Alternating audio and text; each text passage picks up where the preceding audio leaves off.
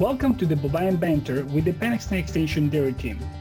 My name is Adrian Barragan, and I'm an Extension Veterinarian and faculty at Penn State University. Joining us today is Dr. Troy Ott, who is a professor of reproductive physiology within the Department of Animal Sciences at Penn State. Thanks for being with us today, Troy. Can you please introduce yourself and tell us a little bit about the research that you do here at Penn State? Yeah, good morning, Dr. Barragan, and thanks for including me in your podcast.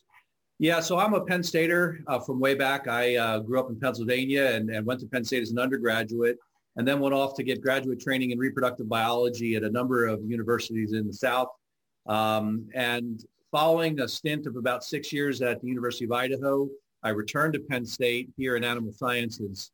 My research focuses on early pregnancy and particularly focused on the dairy industry and maternal recognition of pregnancy. Great, awesome. So what are the questions or challenges that you have been trying to answer all these years with your reproductive physiology research? Well, if you can think back about 20 some years ago when I really started to become an independent scientist, one of the big problems facing the dairy industry was dismally low pregnancy rates. And I think we reached a sort of a nadir or low point back in the mid to late 90s with fertility and farms were really struggling. So this was really the area that I focused on and have focused on for more than 20 years now. And we understood that a lot of infertility and a lot of the majority of pregnancy loss occurred in the first 4 weeks after insemination. And so my research has tried to focus on addressing issues that regulate fertility in that 4-week period of early pregnancy. And over the years, as I've studied how the embryo begins to interact with the uterus, it has sort of driven my research more in the area of reproductive immunology. And it's sort of interesting as a reproductive biologist to start to walk into the scary field of immunology. It took me a number of years to just understand that we really knew very little about how the embryo interacts with the maternal immune system. Oh, that's great. That's definitely something that back then was an issue, and I think that we have done tremendously progress toward improving the fertility in our dairy cattle. So I think that this would be a really exciting question for you, Dr. Ott. So what are the project that you're working on that you would like to share with us, and how that can be applied to our producers? Yeah, so I would just say a couple of things. You know, I mentioned that we really hit a low point in fertility in the mid to late 90s, and then fertility began to improve nationally. And that occurred initially largely because we were getting better at inseminating cows in a timely fashion, often using synchronization programs. And then early in the 2000s, we actually began to include fertility traits beyond things like productive life. We began to include fertility traits in our selection indexes, and those two things together, getting animals inseminated in a timely fashion and conscientious selection for fertility, have really then driven pregnancy rates up year on year since probably the early 2000s. But still, we didn't know and we didn't understand exactly what happened when embryos were lost and why they failed. My work early on was about how the embryo rescued the corpus luteum and kept the progesterone in the system. And then later we began to understand that there was this important communication between the mother's immune system. And so what we've been doing over the last 10 years is really picking apart the mother's immune response to the arrival of the embryo in the uterus. And initially we thought this was just the embryo had to avoid attack because, of course, the embryo is half the dad, half the bull. And the mother's immune system should recognize those proteins and should attack the embryo, but in fact it doesn't. And initially we were wondering if we could just understand why it didn't attack. But more than that, we've come to learn that the embryo actually reprograms the mother's immune system and actually has the mother's immune system working for it. And that's something, if you think about it, it's quite odd. The embryo comes in and doesn't just say, don't attack. It says, don't attack. And by the way, now you're working for me. And what it does is program immune functions that help that embryo form a placenta, a very intimate tissue association between the embryo and the uterine wall.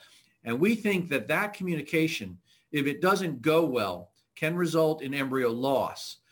And I also would say in the beginning, I used to think of pregnancy as a binary thing. You're either pregnant or you're not pregnant.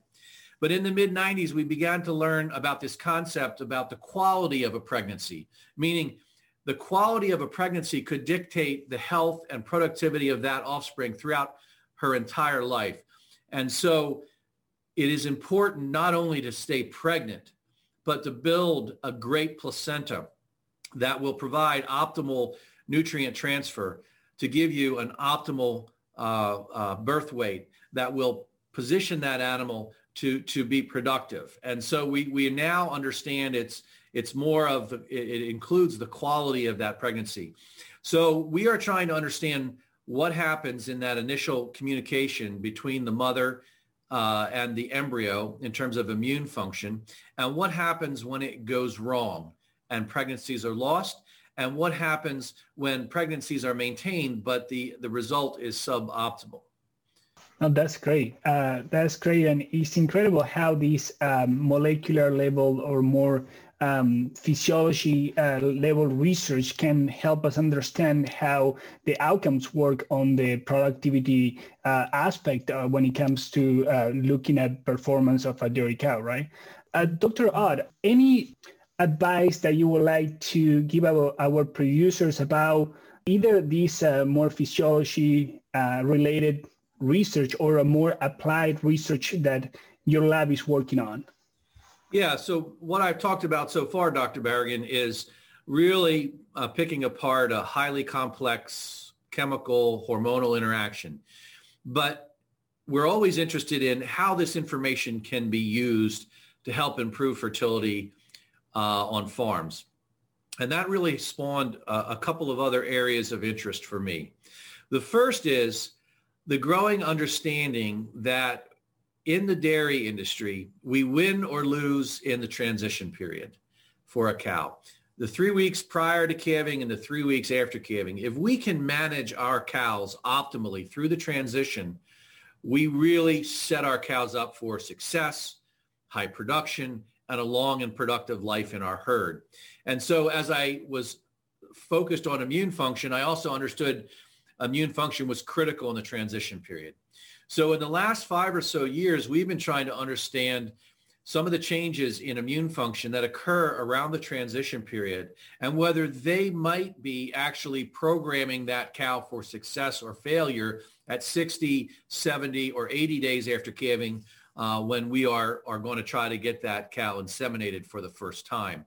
So we have done a large field trial looking at ways that we can alter immune function in the transition period and trying to determine if that could affect milk production and reproduction. And we have a study that's getting prepared for submission and publication now that suggests that there are things that you can do, particularly dietary manipulations, that can set that cow up to be more productive in terms of milk production and to improve the fertility of that cow. So that's one real practical application. So as a reproductive biologist, I'm more and more interested in the transition period because I know that's where we win and that's where we lose.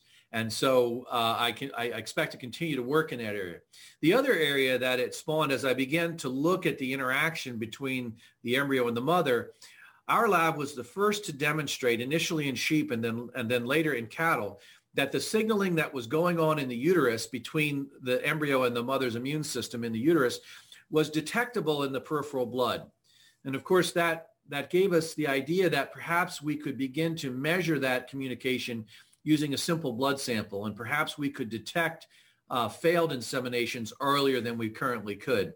And so I've been working for over 15 years now to develop diagnostic tests that would allow us to look at the interaction between the embryo and the uterus by taking a simple blood sample. When I was in doing my postdoc at Texas A&M, there was an old scientist who said to me, there's one thing we know about the uterus, and that is it's very dark in there. And what he meant was it's very difficult to see what's going on in the uterus in a live animal.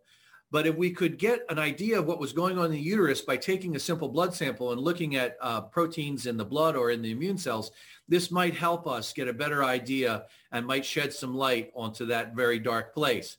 And so we really think, from our own research and from research from a number of labs around the world, we actually can see the very earliest communication between the embryo and the uterus reflected in changes in expression of genes and proteins in the blood. And so we have been trying to develop a commercial assay that will allow farmers to detect failed inseminations at least 10 to 12 days earlier than we currently can with existing diagnostic tools. So those are two examples, Dr. Berrigan, of application of what we're doing to the dairy industry.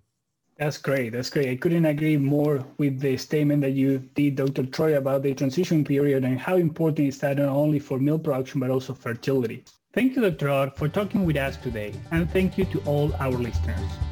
This was the last episode of the second season of the Bovine Inventor. Please join us again on March 2nd when we will begin our third season, where we'll be discussing best practices to protect your land and your profit.